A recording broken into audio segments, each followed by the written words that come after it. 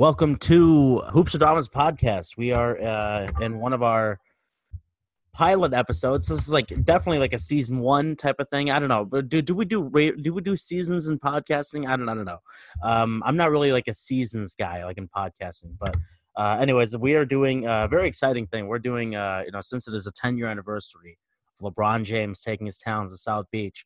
I've been reading like a lot of articles about it, and everyone is literally saying the same thing: shocked the sports world to its core. And that's definitely like how I felt, especially at the time too. I remember when I was a freshman in high school, the whole, that last season in Cleveland, all the speculation, right? Especially after the All-Star break and when he said he was changing his number and all that stuff. All that speculation was going to the Knicks. Bulls are a possibility. The Heat are obviously in the mix. I'm sure people had. I think the Clippers were also randomly in there, just kind of sprinkled in there. The Nets, I think, had an interview or like a pitch meeting. So like I remember thinking it's gonna be he's either gonna go back to the Cavs or maybe he'll go to the Knicks or whatever. But I remember I was writing a paper. It was my last paper of like the school year of freshman year, and I don't know, something about it. I just wasn't a fan of LeBron, and I said something along the lines that if he were to join the Bulls, I would not be a fan anymore, something like that. Which is I would not be a fan of the Bulls anymore, which I don't know, which is really weird and stupid. Very, very much like 15-year-old me. But anyways, I'm here to talk about that all that events, all the shebang with Gabriel Wilkins.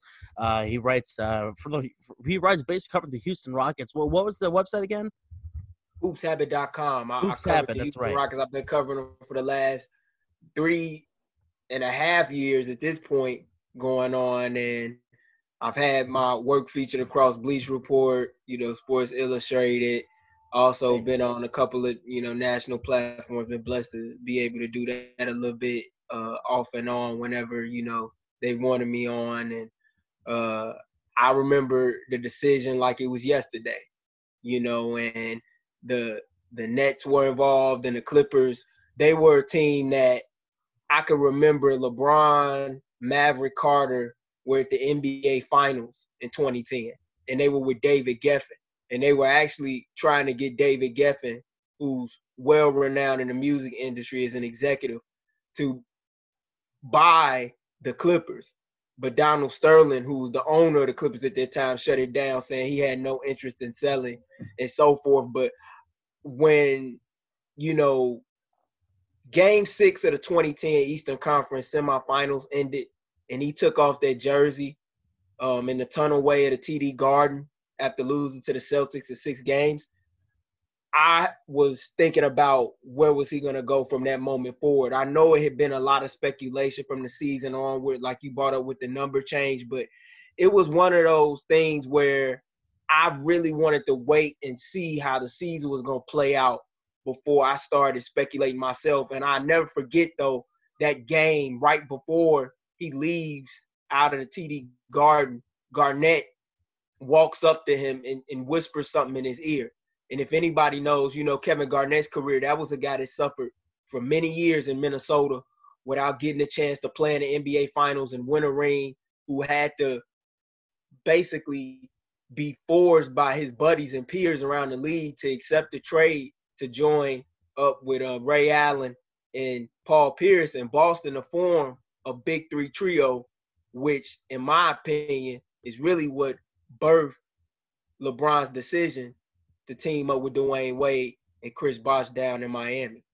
Yeah, it's crazy because you mentioned Garnett, and I remember hearing this, and this is from like weird. This is from like recent podcasts, so I'm not sure if this is like revisionist history, but there was talk of, at least I was listening to Amin Al Hassan on some podcast, and he was talking about the Suns are very interested in getting Garnett and how different the NBA landscape, even from LeBron's perspective, would be if Garnett had ended up with Phoenix. So it's, I think, I think we all agree that the Celtics are kind of the blueprint for the Miami Heat to become their thing. LeBron kind of took it to the next level. He kind of took like you can think of it as kind of like an epilogue, or you can think of like Ray Allen as like the epilogue to the LeBron James, Kevin Garnett, kind of that bridge. He took it to another level in this aspect. He left as a free agent. Garnett was traded Ray Allen was traded, even though there were, and it was a various amount of framework that had to go into making those deals on Danny Ainge's behalf. But when you tie it back into LeBron, LeBron really set the blueprint for the whole entire decade by making that decision. There's no super team if it's not for LeBron making the decision to team up with two of his buddies, all-star guys at that, all in the prime of their career to play with the Miami Heat. Like, I ask myself this question all the time. If LeBron doesn't go to Miami, does Kevin Durant go to Golden State? You know, does Paul George, when he's in Indiana, request a trade, you know, and gives Kevin Pritchard, who was the GM of the Pacers at the time and still is currently, does he give him a list of teams in which he wants to be traded to? I think what LeBron allowed players to do was to use their leverage to the best of their abilities, not only as on-court athletes, but as off-the-court athletes, to control their own narrative and how their story was written. And a lot of things that get overlooked with the decision is that, you know, this was really the moment where guys like Maverick Carter and Rich Paul, who was on his team at the time and now his agent, you know, got thrusted into the spotlight, if you will, because they were selling advertisement spaces for this event. They had that television time granted unto them by ESPN, and it was all the idea of Bill Simmons, which really gets overlooked in all of this. And it's funny because in retrospect, after everything happens, he's one of the first people to trash it and just say, oh, it was a horrible idea. But it doesn't happen without him. And then, you know, Jim Gray sitting down with Mav Carter at the finals between the Celtics and Lakers that year, that it just, like, it was so many things that had to happen. And the fact that it happened, it really laid a framework for so many things on and off the court. Like, I don't even think Chris Paul has a executive production credit on a show like Blackball or a documentary series like Blackball. I don't think you see Kevin Durant with a show with ESPN Plus called The Boardroom if it's not for events and moments, the decision. Yeah, like Detail too. That was another one where it's had like correct someone else, like, you know, someone creating their own show. Yeah, I was reading this article, of course, I was mentioning to you by Brian Windhorst, and there's a lot of like stuff that happened the day before. A lot of like these players are like in Chicago, meeting with the Bulls. Dwayne Wade has his meeting, and the Bulls seemed more. I mean, like, you know, obviously, you know, I'm a Bulls fan, and you know, you're in Chicago, and the Bulls. I was really surprised to learn this, at least from Brian Windhorst, that the Bulls were not as confident in trying to get LeBron. I think it was maybe because of salaries. But I always thought of it as the Bulls would get, if they were to get those guys, it'd be LeBron and Wade, but not Bosh. But I know they tried to move Luol Deng, but you know the Clippers didn't want Luol Deng and that kind of thing. And the Raptors wouldn't deal with the Bulls in terms of a sign and trade. So it's crazy how like and even Pat Riley met with Chris Bosh in Chicago. So it's crazy how like that Chicago is kind of played as like that leverage, kind of like that maybe as a backup plan, but maybe not really. Maybe they're just used as like what do you call it? Decoy, maybe. I'm gonna tell you why the meetings were hosted here. Most people may not know this, but Chris Bosh and Dwayne Wade happen to share the same agent. The late Henry Thomas, who was with CAA, whose office was based out of Chicago here. Well, actually, his main office was in LA, but his office, like, he's from Chicago. He's a Chicago native. So that's why a lot of the meetings were being taken here. And also at the time, I think a lot of things that get lost in hindsight is that Wade, you know, was in the midst of a custody battle, you know, for his children at the time. And he had a lot of court cases that he was dealing with away, you know, from the free agency madness here in the city. Of course, he has family here. So Chicago was always at the backdrop. You had a lot of movers and shakers, you know, behind the scenes that were coming in and out of here, because this is where Wade was based at, in addition to Henry Thomas, and with Wade and Bosh sharing the same agent. Yeah, you had a lot of NBA teams and execs that were meeting with those two players here in Chicago, actually off of Michigan Avenue, believe it or not, at the Ritz-Carlton.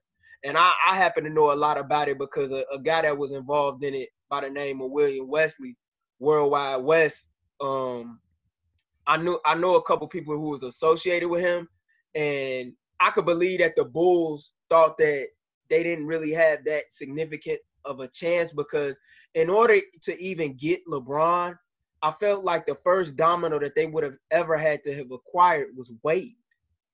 Right, yeah. And Wade was gonna be the guy that would have had to bring him in because Derrick Rose wasn't really active in recruiting them. And as we know now, that's come out earlier or last week rather, Joakim Noah tried to talk with LeBron, but LeBron wasn't answering that call. And it would have been nice to see. I knew a lot of people who were like very close to figures that were trying to tell me that LeBron would come here. And even though I knew it was coming from like variable figures that were verified in the game, it just makes I never sense. thought that was a possibility. Yeah. I just did a lot would they had the money, but I just have never known the Bulls outside of the final 2 years of the Jordan era to really be big spenders like that. And yeah, they're not really risk takers either. Exactly. And then this is the thing I think a lot of people have to think about too. For LeBron to have came here and played under the backdrop of 6 world championships won by a man known as his Airness, who he was basically the predecessor to in the game. That would have been a lot of pressure. And you gonna come here and wear the number 6 too? That would have been a tremendous amount of pressure on him. I would have loved to have seen it as a Chicagoan, and as a basketball fan and novice of the game, but I never saw that happening. New York, I always thought was a possibility because he had representatives there, and with all the big business and so forth, and then Amari was going there, I felt like that was a slight possibility. But I think where the Knicks fell short is failing to get Chris Paul in a trade. I feel like if they got Chris Paul, who's a close buddy of LeBron and still is, but they were starting to do business together, and I think LeBron was really starting to wing him in a little bit, was really trying to get him to be a part of LRMR, which was the marketing agency that LeBron, Rich, Randy, and Mav have together, on top of joining CAA, which he actually ended up doing. I think that could have happened, but it was just a lot. It would have been too much like right, in Chicago and to see LeBron here. I just couldn't have seen that. And Derek, I don't know how Derek would have taken that either, because at that point, he was going on his 3rd year, really trying to cement himself as a star in this league. Yeah, he was really about to break. Like, he really broke out like in the middle of that season against like the Lakers. Like, he really broke out that game. Like, he had that one, he had that one shot. Remember, he made it from the corner. He just kind of shrugged. That was the moment where I was like, wow, this is a ridiculous season so far from Derrick Rose. But like, let's go into the actual day of the decision. So I believe. Now, I'm not sure. Correct me if I'm wrong, but I believe that it was announced like that day, like LeBron's going to announce on TV. It's going to be some event. Was it that day or was it like the day before or something like that? It was about a couple of days before. Okay, so maybe it was a couple of days. It was a couple of days before. Because the day before. Yeah, because the day before. For some reason, I thought it was the day of, and it was going to be like a big thing, and everyone's like, "Oh my god!" Or it was like the day before or something like that. Because I do remember I was at my cousin's house, and we're like, "All right, let's watch this." I guess we're gonna watch this thing.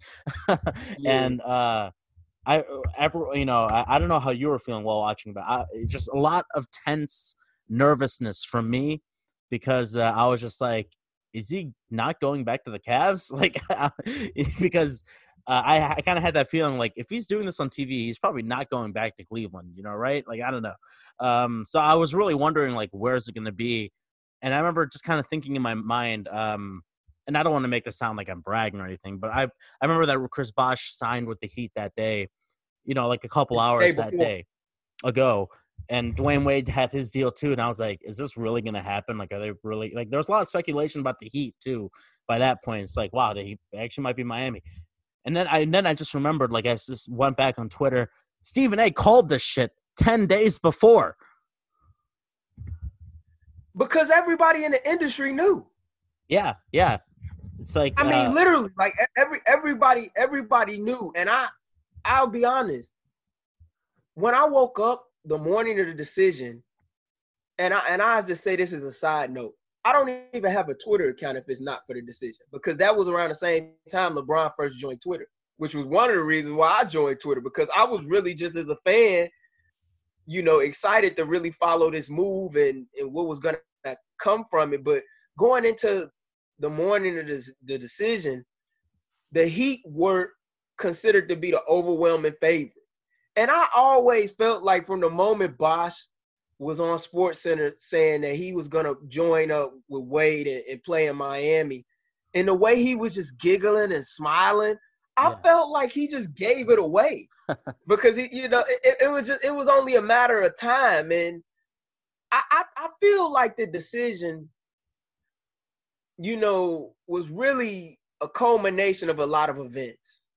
People have to understand and realize that LeBron never attended college.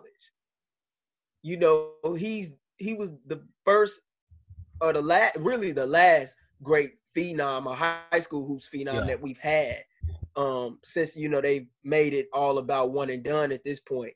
So when you think about that, like I felt like he had a justifiable reason for that, because this was really the biggest moment of his professional career and his entire career. And it's the moment that we remember him by. To me, as a sports fan, the decision is literally the equivalent to what Watergate was to our country, and with JFK's unfortunate assassination was to our grandparents' generation and so forth like that. Like, this is a moment I never forget where I was that night. I was in my father's house watching on the edge of my living room seat. Thinking that I knew, but didn't know.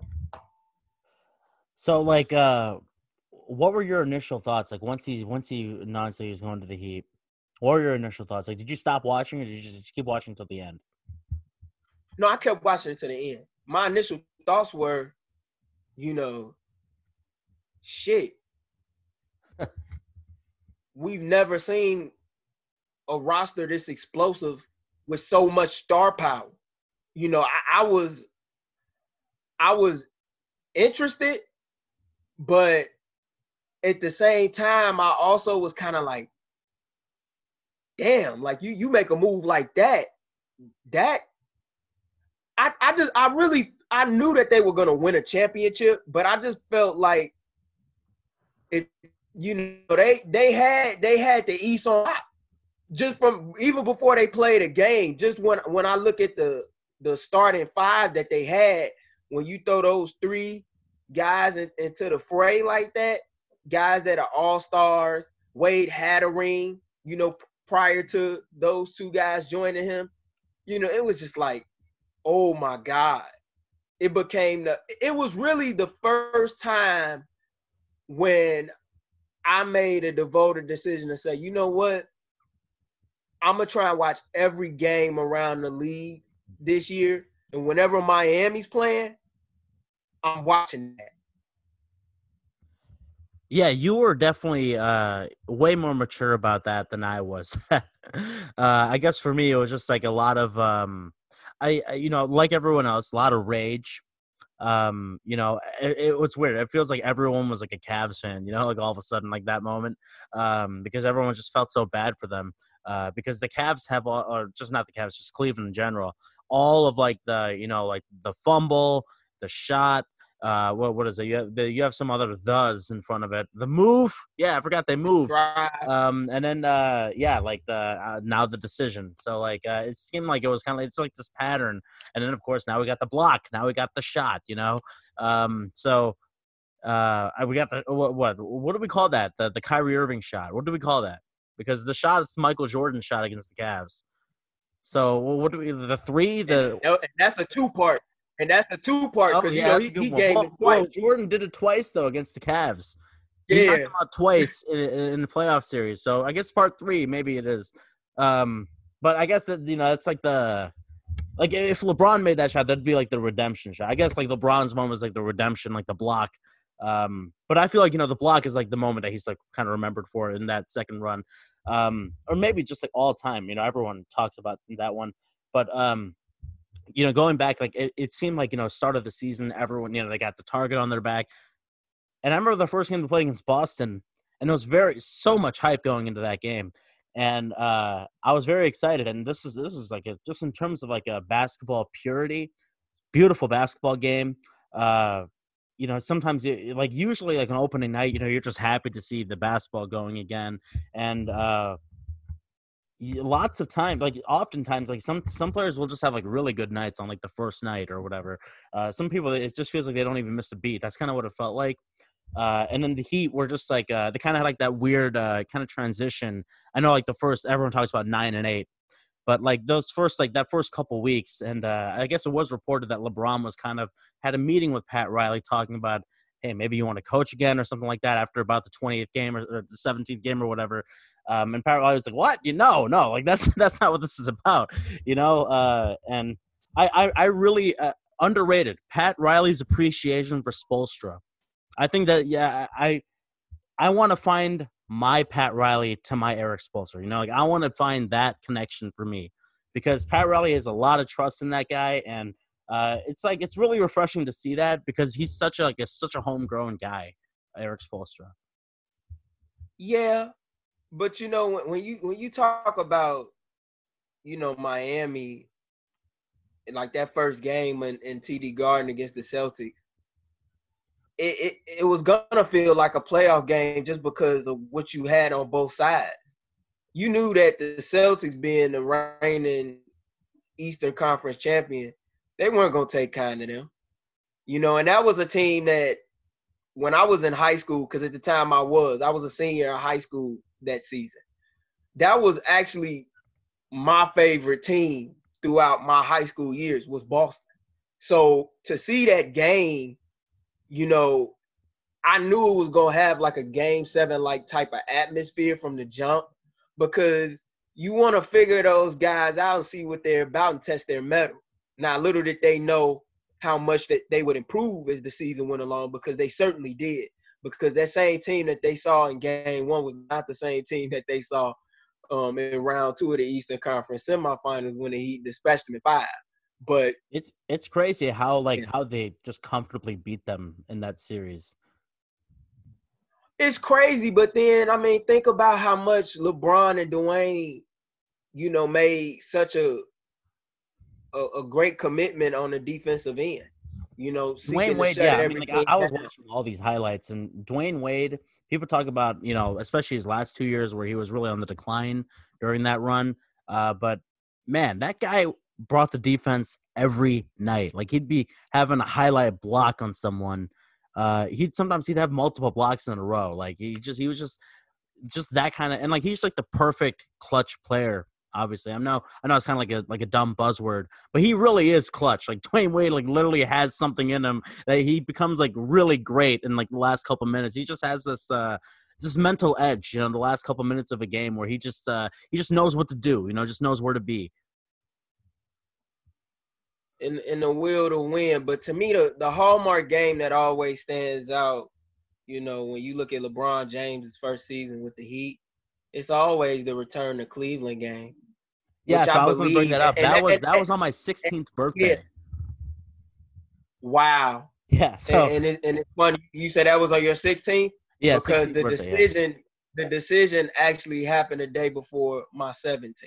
Oh wow, that's so like awesome. I said, this has always been a landmark moment in NBA history, and not even just NBA history. As crazy as it sounds, my life, because I don't even think I'm talking with you right now about NBA basketball or writing about NBA basketball if it wasn't for the decision, because it's the one moment that got me interested in just journalism as a whole and becoming more interested in seeing how players are covered. And it changed the landscape in a lot of ways, and it opened up the doors for players to do things that made a lot of members of the media at that time, and I even think still to this day, a little bit more uncomfortable. And it also forced them to have to work even harder to get those groundbreaking stories that once upon a time were so easy for them to grab because they were looked at as the primary source. Yeah, I mean, the media coverage for just like that first season was just insane. But going back to that game, I know we can kind of jumping around a little bit, but that game, unbelievable, unbelievable atmosphere. I cannot believe like just the amount of like vitriol, just someone just walking into a stadium. It's insane, especially if that person being like the hometown kid. Now I remember at the time, it was my birthday. Everyone is hyped for this game. Everyone and their mama wants to watch this game, and I remember thinking like, man, I don't think the Cavs are gonna win, but it'd be pretty fucking sick if they won this game. And I remember they kept it pretty close in like the first quarter, and by like the end of the second quarter, it was just kind of over. But LeBron played that's a really special game. Like that's like, yeah, like I agree. That's probably the game that I think of, other than maybe the Bulls. They beat the Bulls in Game 5, that comeback, like the peak moment of that season. But that game was also up there. December 2nd, 2011, or 2010. And yeah, like like the Cavs roster of just like a bunch of like, I think they have Alonzo Gee. They had just like a bunch of other. I think Hickson was still on that team, and the Heat with the dude getting booed every possession, but he's just making all of his shots, the fadeaway jumpers. Like he was just in another zone, and I thought like he was really gonna. Like I thought it was gonna get to him. Like I was one of those fools who thought that was gonna kind of get them, because at that point, because like even though he has shown up for big games, like he did kind of have that bullshit label, LeBron, of like not being mentally tough, which I always kind of found laughable, because even though at that point he was ringless, and granted, yeah, he did have his struggles in crunch time situations. I mean, how many guys do you see at the age of 22 in their, I believe it was his 4th year in the league at that point? I think, yeah, it was his 4th year. A team to the NBA Finals, coming back from down 2 games to nothing against the Detroit Pistons, who were a tough, stifling opponent on the defensive end. Like I never thought that he wasn't mentally tough. I thought that it was a game that was a must-see game and a must-watch game. And it was funny because the Cavs went in, and they weren't really performing that well. But it was a game that you had to see because it was the return. It was the return of the king, like you said, the hometown hero and the native and the chosen one, as he labeled himself. And, I mean, he came, he saw, he conquered. And I didn't expect anything less, just for the simple fact that when you have so many people, from the moment you make a decision like he did and do it the way that he did it, draw as much criticism as he did for it, you can either do one or two things. You can either run away from it, or you can try and figure out a way in which you could thrive off the hate. And I think he tried to wear that black hat villain role throughout the season very well. It just got to a point where it was mentally draining and exhausting, in my opinion, by the time he got to the NBA Finals. And this was the start of his reign, LeBron's reign of making the finals like every year. The 2011 season, and yeah, he actually had like an amazing a playoff run leading up to the finals, and even in like the first like few games of the finals. I think everyone talks about Game 4 where he scored like 8 points or something. But like, yeah, like that, and like, that one really, that loss really fueled him the next season. You remember like going back, the next season started on Christmas, and like he just dominated in Dallas. Like in on ring night for Dallas, LeBron had like he had like his classic night, and he was really not around for like this is gonna be his season. Like he really he upped his scoring, he upped his his shooting got better. He was like that was kind of the start of him being absolutely unbelievable that next season. and won the MVP.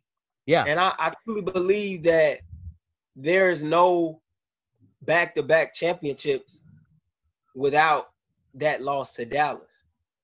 They all needed that loss Yeah. to figure out, how to gel with one another better. And I really feel like that's really what led to Miami becoming LeBron's team.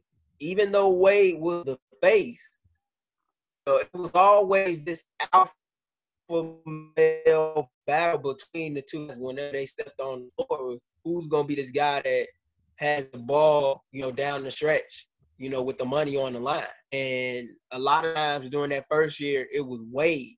And I think a lot of that was, due to LeBron seeking to default more and not carry as much of an offensive load, Just combined with figuring the out how to fact that play on a super Wade, I team. think, was still in his prime the first year. Yeah, they have to figure out how to play off of one another. And I always tell people this, man. Have you ever noticed whenever you see these big three combos and trios joining and linking up with one another, it's very hard to win the championship that first year.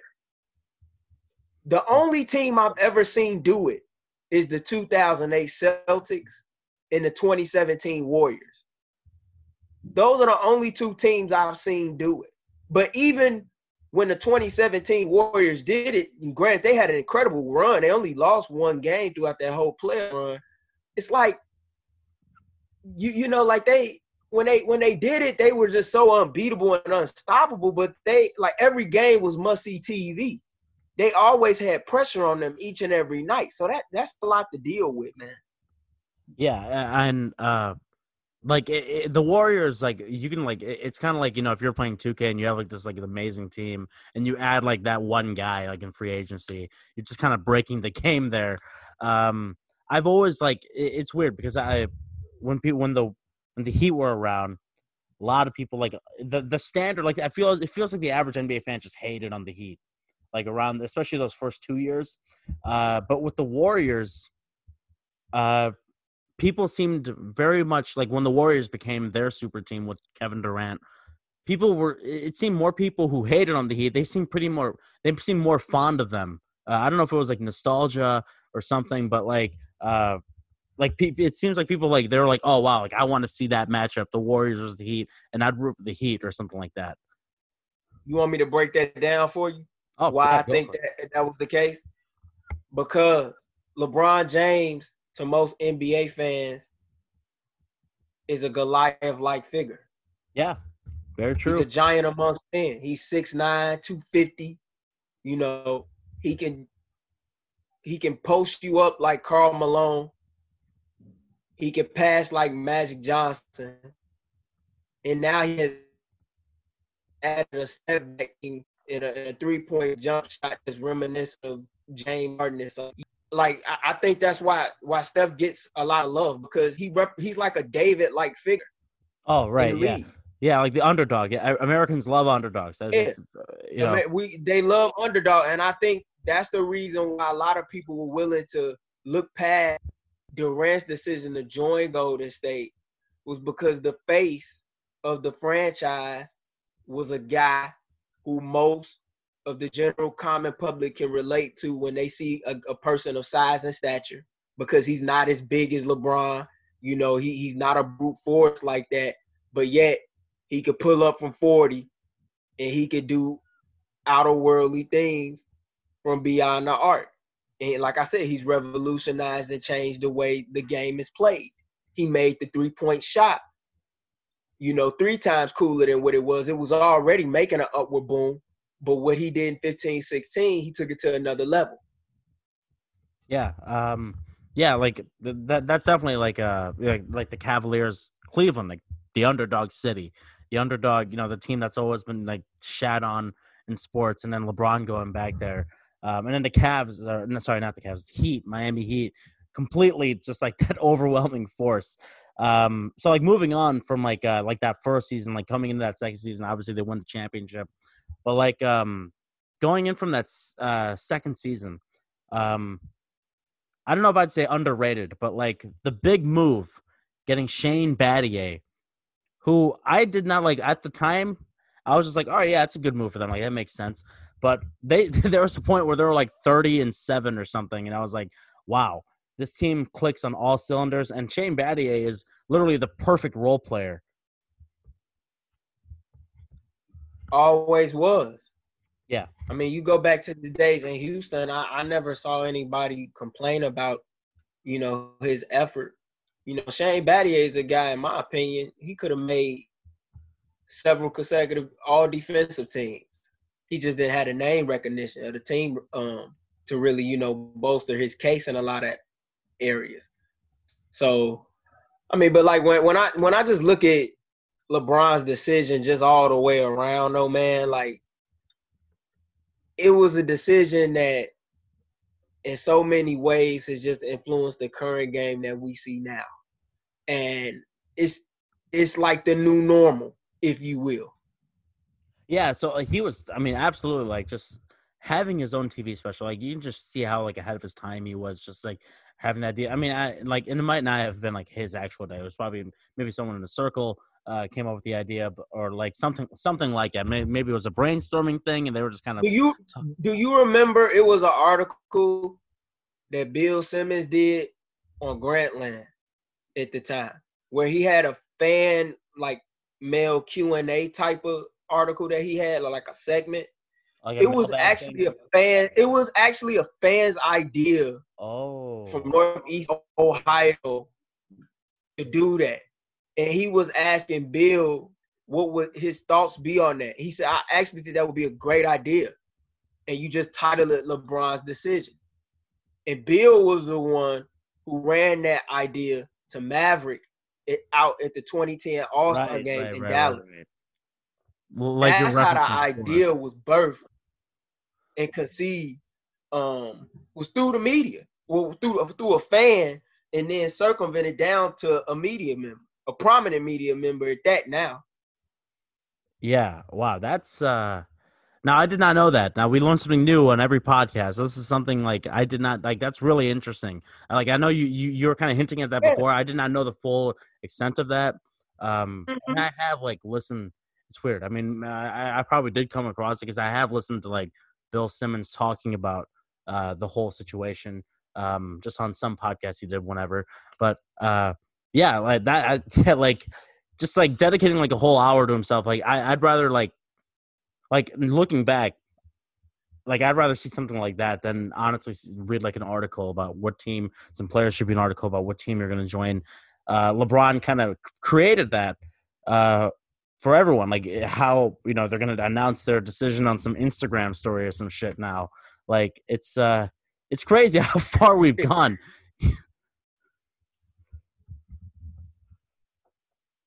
But you know what I like about LeBron when it comes to free agent revealings, and I don't know if most people notice this, but I do as someone who's followed LeBron's like whole entire career and in so many different aspects. Every time he makes a decision, he announces it in a different way since this. And I think he's learned a lot from it. I think if he could go back in time, I don't think he would have again. And he proved that, in 2014 when he does the SI article in the words of Lee Jenkins, talking about how he was coming back home to Cleveland. And then in 2018, he just issues a simple press release through Clutch Sports saying that LeBron James, a multi-time NBA All-Star and 3-time NBA champion, has agreed to terms on a 4-year, $154 million contract with the Los Angeles Lakers. He every time he does it in a different way. So that's what always makes me as a fan and as someone who seeks to cover the game so interesting to see how will he do it the next time. Because it's obvious to me that he's learned from the decision. I think a lot of people are still upset at him about the way in which he handled it. And I'm not going to lie, did it at first.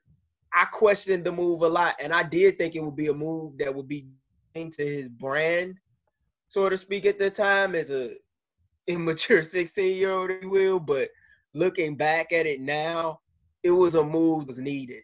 And I can truly respect him, Maverick Carter, and Rich Paul for seeking to do everything in their power to control the narrative, especially during a time in which so many athletes were never able to do that. Past, and even some, in the recent, a previous president. Yeah, like I mean, like I do enjoy that he's really creative with LeBron with how he does, like his movements like that. Um, I wonder because I do like. Do you think he's gonna retire with the Lakers? Do I think he's going to retire with the Los Angeles Lakers? Yeah, I know it's too early to say, but what do you think? No, You don't think so? Okay, I don't. I don't. I think LeBron will make another move, and I interesting. think the pieces are actually forming for him to make another move. I can honestly see LeBron at some point, if things go well in Los Angeles, I can see LeBron maybe trying to pursue New York as a destination. Interesting. Very interesting. Very interesting. Because if you give Kevin A lot Durant, of pieces. If you pay attention, it's a lot of pieces that are currently in New York, from the president of basketball operations and Leon Rose, who's his former agent, and now Worldwide West, William Wesley, now being on board in that front office to some degree, who also has a history with LeBron. There are pieces there that are forming.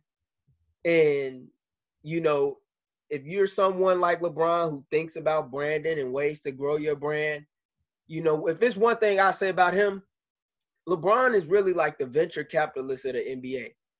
Have you ever noticed, like, when he goes to certain venues and cities, he's going to change the dynamic? When he went from Cleveland to Miami, he took a team that was a good team or a good franchise and turned it into like a hallmark franchise with a cult level following. And then when he went back to Cleveland, to restore something that they didn't have in over a half a century, which was a championship. Now he's with the Lakers seeking to bring Showtime back. How many players can say that they won a championship with organizations, which is something that he will be able to say, shall he win a championship this year? And while doing that, you also took those organizations to new heights, and you bought one that was a historic franchise back to the top over the course of a decade, in which their future looked very bleak and obsolete before you even arrived. I know we talked a little bit about like the 2011 season, which, in my opinion, I know I'm kind of biased, but I think it is one of the greatest seasons ever because of everything around it. In terms of LeBron's decision, and in terms like that backdrop leading to everything else, leading to Dirk Nowitzki going crazy, the Thunder making their move to the conference finals finally, and obviously Derrick Rose rising. And you also have like the Melo trade and then the Darren Williams trade. I believe that was that season too. So like, yeah, I mean, like so much stuff happening, and like that was really like the turn of the tide like season right there. And you know why it was the turn of the tide? I believe it was the turn of the tide because it was the first season, I think, that really made fans pay attention to not only what happens on the court, but what happens off of the court. Yeah. That's really the first season, in my opinion, that made me say, you know what? The NBA is not just a game. It's a business.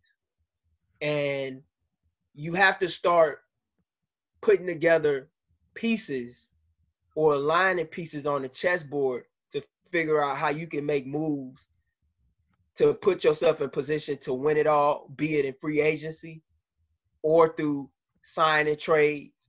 And that is deeper than just who you select in the NBA draft. This is it's a serious business. So fast forwarding a little bit, so like going to like the 2013 season, one of the greatest NBA seasons ever. This is a season where I'd love to see this team play against the 2016 Warriors. I think that'd be a hell of a series. Even just a couple games. Just give me 2 games or whatever. I'll watch them. But where would you rank that team in terms of all-time teams in the decade? The 2013 Heat. To me, they're the best team. They're the best in the decade. Yeah. Okay, so you put the number one. They were the hallmark team. Yeah, because they won a championship, and to me that they're number one, and I would rank the 2017 Golden State squad second. Very interesting, yeah, because the Heat, they're like the perfect team in terms of like they got like all the talent, and they also have amazing chemistry. And the Warriors, they have like the chemistry isn't like unbelievable. They're just so talented. They're just like all their talent is like it's like exaggeratedly amazing. Like it's like they have like all their needs. But yeah, like that's very interesting that you say that. The reason why I say that is this.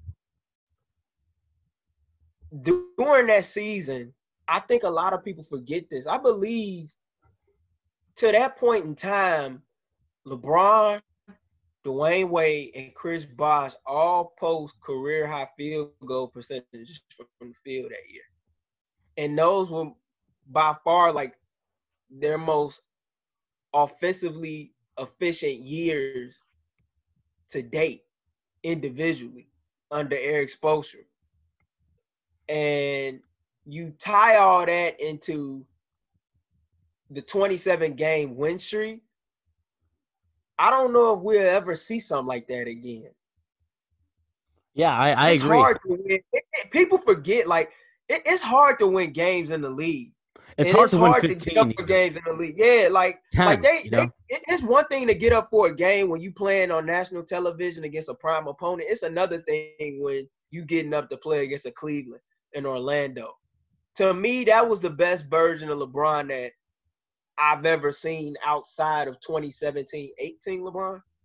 I would say he was at a point where he was like the most dominant player on the post. Nobody could stop him. And in the fourth quarter of those games, there were a lot of games. People forget that 27-game win streak that came down to like the final 5 and 2 minutes late in regulation, where when they needed a big play, LeBron delivered. And just like, and then you think about the road that they had to go on to get to the finals. It wasn't easy, 7-game series with Indiana, to come back down from 3 games to 2 to beat the San Antonio Spurs, led by Tim Duncan, who had never lost in the finals. LeBron's the only man in NBA history that can say, I beat Tim Duncan head-to-head in the finals matchup. No one else can say true. That. And that's why I rank the 2013 Heat squad over the 2017 Warriors squad. They dealt with adversity in the midst of being an all-great team. That season, I mean, like, it's crazy how, like, they kind of won that championship, but kind of like they almost lost it in their hands. Probably the game of the century, game of the decade, in my opinion, the 2013 Game 6. Underrated for those 4 seasons, Chris Bosh in the clutch. I watched a lot of highlights, obviously leading up to this today, and a lot of a lot of them just like top 10 Miami Heat during the season, top 10 during the playoffs of each season, basically. Chris Bosh had a lot of game winners. He had a lot of clutch 3-pointers, and then obviously we all know about the block he had on Danny Green in Game 6 to basically force, and then we all know about the rebound. Chris Bosh, man, I remember. I mean, I gave him a lot of shit for the first year there, but I did not give that guy his due until LeBron, like his last season, until like he left Miami. Like, I did not give that man his due this whole time, because I was like, oh, he's just kind of riding on the coattails, kind of like, like my dad. My dad, he thinks Eric Spoelstra is a bad coach. He thinks he's just a beneficiary of having great players. And I'm trying to tell him, like, I don't think so. I think, because it's easy to say, like, yeah, well, he got LeBron on his team and he's got D Wade. It's easy to say that, like, yeah, well, he doesn't need to be a good coach. But That's not true because it's not easy to get on LeBron's good side. It's not easy to get on LeBron's good side, and it's not easy coaching an all-time great. Yeah. And as a coach, you're only as great as your personnel. Whether that's on the bench or on the floor. And my counter to that would be, if you don't think Eric Spoelstra is a good coach, then how do you view a coach such as Phil Jackson? How do you view a coach such as Steve Kerr? How do you view a coach such as Greg Popovich? If you look at the history of the NBA, all the all-time great coaches, Pat Riley, they all had all-time great players, multiple top 50 iconic legends of the game, and you can't win without them. It's that simple. You can't. It's a superstar-driven league. It always will be. That's why the power balance is so easier to shift in the NBA when big dominoes move to new destinations. It's not like football where you could go from worst to first in a year, just like that, or baseball. Like when you stack the deck in basketball, you can do a lot of great things and put yourself in a position to win multiple championships, which is what those coaches have been able to do because of the personnel that they had. And that's why a guy like Eric Spoelstra is able to say, I have 2 rings as a head coach because I did have the fortunate pleasure of coaching one of the top 5 shooting guards ever play, and probably the best small forward to ever play the game in LeBron. So like we've been talking like a lot. Like the theme here has been kind of like short-term memories. That's kind of what the NBA is about. It's like there's a lot of short-term memories in the league, and like 4 years doesn't seem like it doesn't seem like a short amount of time. Like when you're kind of thinking of it, like, oh, LeBron's gonna be on this team for 3 or 4 years. It's weird because by the time they won their second championship against the Spurs, I totally accepted the Heat. I was just totally like, okay, I'm fine with this team winning championships. I may not like them, but like I'm totally cool with them. By 2014, I was cool with them. I totally accepted them as what they were. I'm like, yeah, I don't mind watching. Like I like watching the Heat. I was at that point for them. But it's crazy because he just like next thing you know, he's like back on the Cavaliers. And it's funny how it all worked out, but those were 4 years, man, of my life that I never ever forget. And I had so much fun watching those finals, especially in 2013 against the Spurs. That was an all-time classic series. 2012 was also a great series, even though it was a 5-game series. It was in the midst of a lockout year, but I think a lot of people forget about 2013 and this factoid that I think gets lost in it is that in Game 7, after Duncan misses the layup that would have tied the game, or I believe given the Spurs the lead, it was somewhere within 2 or 1 point. I forget, but I know Miami gets the ball. They call timeout. Spo draws up a play. LeBron gets it, and he hits a mid-range dagger over Kawhi Leonard for the game. And everybody always says that, LeBron isn't clutch. He doesn't have those type of shots. But I do think that that's one of the most forgotten shots in a Game 7 situation. Yeah, I do see people like kind of like mention it sometimes. I wouldn't say it's like it's definitely like a very clutch shot that kind of closed the door on the series. I wouldn't say it's like his best shot, obviously, but it's definitely like, in terms of like his like finest moments of like closing the door on the series. Like, yeah, it's definitely like, that definitely is like a clutch moment. Like and it's like not just that shot. Like he had so many, like Game 6, he just willed that team back. They were down by 10 points, I think, at the start of the fourth quarter, and then the Heat were just slowly chipping back into it. And then Dwayne Wade and LeBron James had this. I mean, LeBron especially. He lost the headband. Remember, there's that the stat line: LeBron without the headband, LeBron with the headband, and stuff like that. I want to see that stat line now because he's been without the headband for a while, and sometimes he'll put it on every now and then. So I want to see that stat line now without the headband. I'm sure it's out there, so I'm sure some nerd on Reddit is doing it. He's crunching the numbers right now as we speak. Yeah. Anyways, All right, go ahead. Go ahead. Yeah, I mean, but like I said, and what you're talking about, those are the memories that make the 4-year run in Miami so memorable. That headband game. Like I remember that day just for that, on top of the fact that that was the same day that J. Cole's Born Center dropped and Kanye's Yeezus dropped.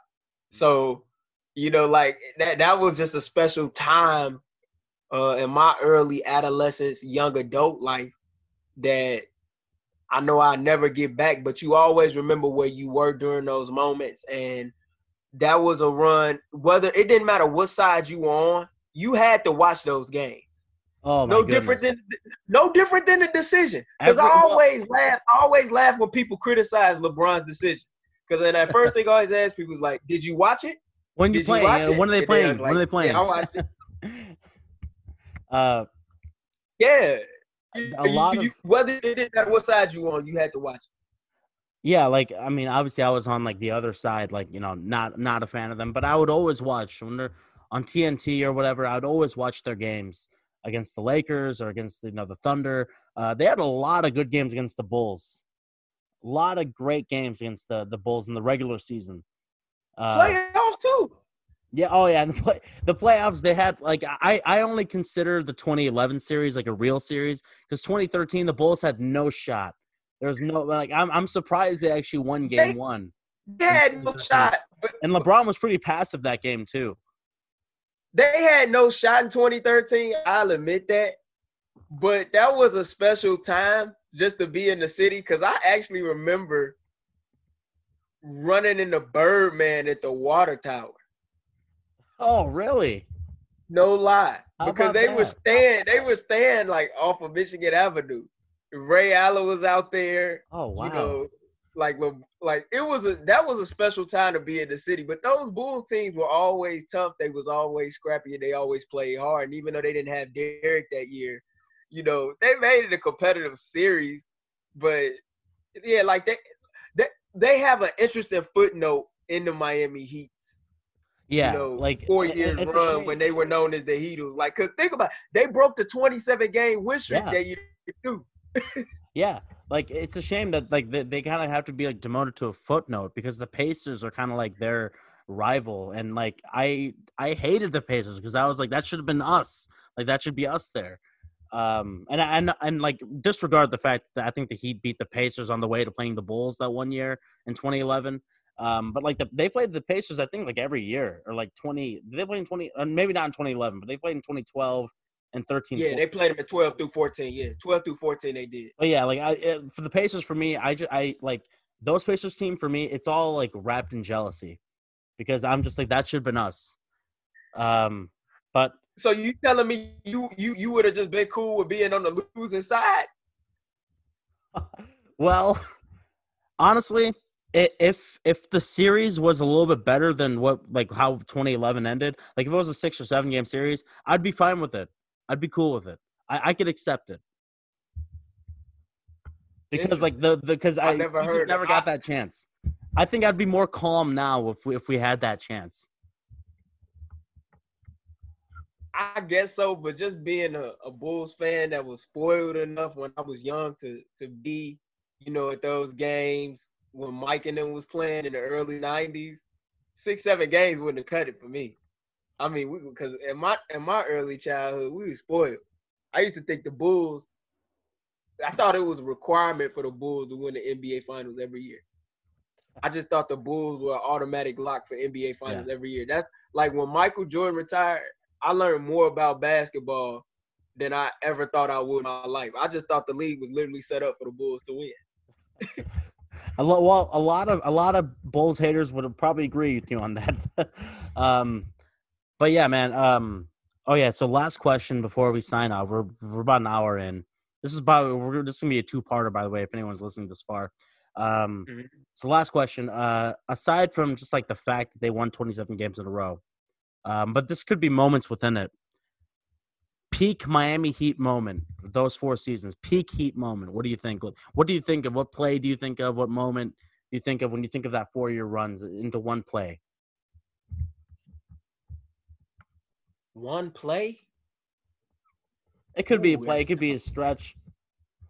But I guess aside one. from the 27-game winning streak, aside from that stretch, but there could be parts, because I think one very popular one is LeBron dunking on Jason Terry. LeBron's game winner against the Warriors is very good. That's a legendary one. Yeah, that's one. But when I think of moments, I think to times when they were faced with adversity and they managed to overcome it. I think about the Game 4 in the 2012 Eastern Conference Semis in Indiana when they were down 2-1, and Wade, LeBron, they come through with a big-time third quarter to get back into that game and take complete control. I think back to, Game 6 of the 2012 Eastern Conference Finals when they're down 3-2, and LeBron puts on an impressive performance. And I really feel like that was the day where he became a different player. He became a different beast. He became a different animal. That he approached game mentally in the way that he went about his attack in games. That was really the first time I could honestly say that I felt like LeBron played as though it was now or never. And he just was not going to accept anything less than a victory in a game. And if he had to go to hell and back that night, he was going to do it. And that's what he did. So to me, it's really a tie between two moments. I really feel 2012, there were a lot of moments like that during that playoff run. Whenever they were down, it felt like the world was ending, man. It really did. Like, just the way the reporters would put together their narratives and their stories, it just felt like, hey, they could never win. Oh, are they going to break up this team after the season? That kind of thing. Possibility. Yeah.